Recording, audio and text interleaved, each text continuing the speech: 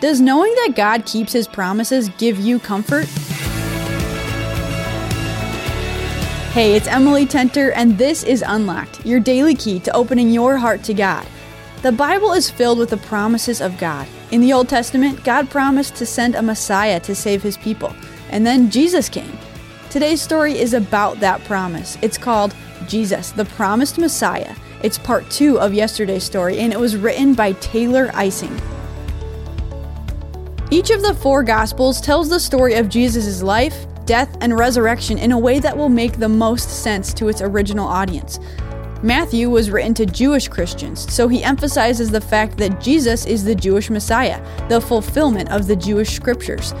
In fact, he tells the story of Jesus in a way that intentionally parallels the story of Israel. Jesus is called out of Egypt, Matthew 2:13-23, like God called Israel out of Egyptian slavery, Exodus 13:17-22. Jesus' baptism in the Jordan River, Matthew 3:13-17, parallels Israel's journey through the Red Sea, Exodus 14:15-31. Then, Jesus wanders in the desert for 40 days, Matthew 4:1-11, like how the Israelites wandered the desert for 40 years, Numbers 32:13. Finally, he climbs up a mountain to teach his followers, Matthew 5:1-2, like Moses who climbed Mount Sinai to receive the law from God, Exodus 19-20. Matthew points back to the Jewish scriptures again and again. Try flipping through Matthew to see how many times it says, "This happened to fulfill the scriptures." Matthew argues that Jesus is the promised Messiah, the one who fulfills the law perfectly and who will bring salvation to Israel. And the promised Messiah is talked about all throughout Scripture. We see hints about what he will be like. He will be a prophet like Moses, Deuteronomy 18:15, born from a virgin, Isaiah 7:14, and he will come from Bethlehem, Micah 5:2, to name a few. And he will come to free his people from bondage, reigning over them as their loving king.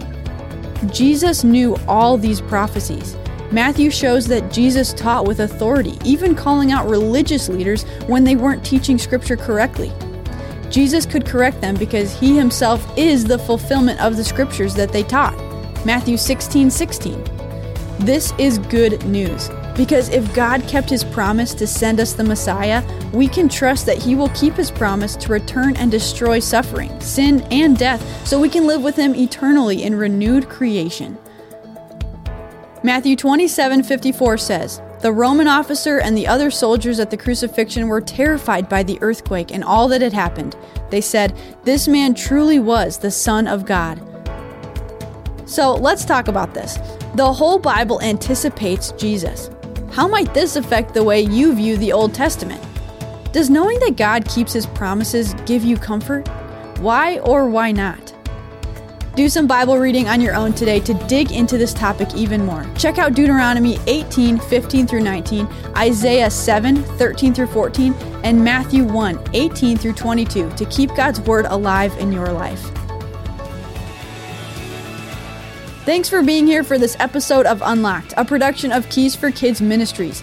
Keys for Kids is a listener and reader-supported ministry, which means we couldn't put out print and audio devotionals without the generosity of people just like you. If you'd like to come beside us in our mission to reach kids, teens, and families with the gospel of Jesus, you can do that by giving a financial gift on our website, keysforkids.org/donate.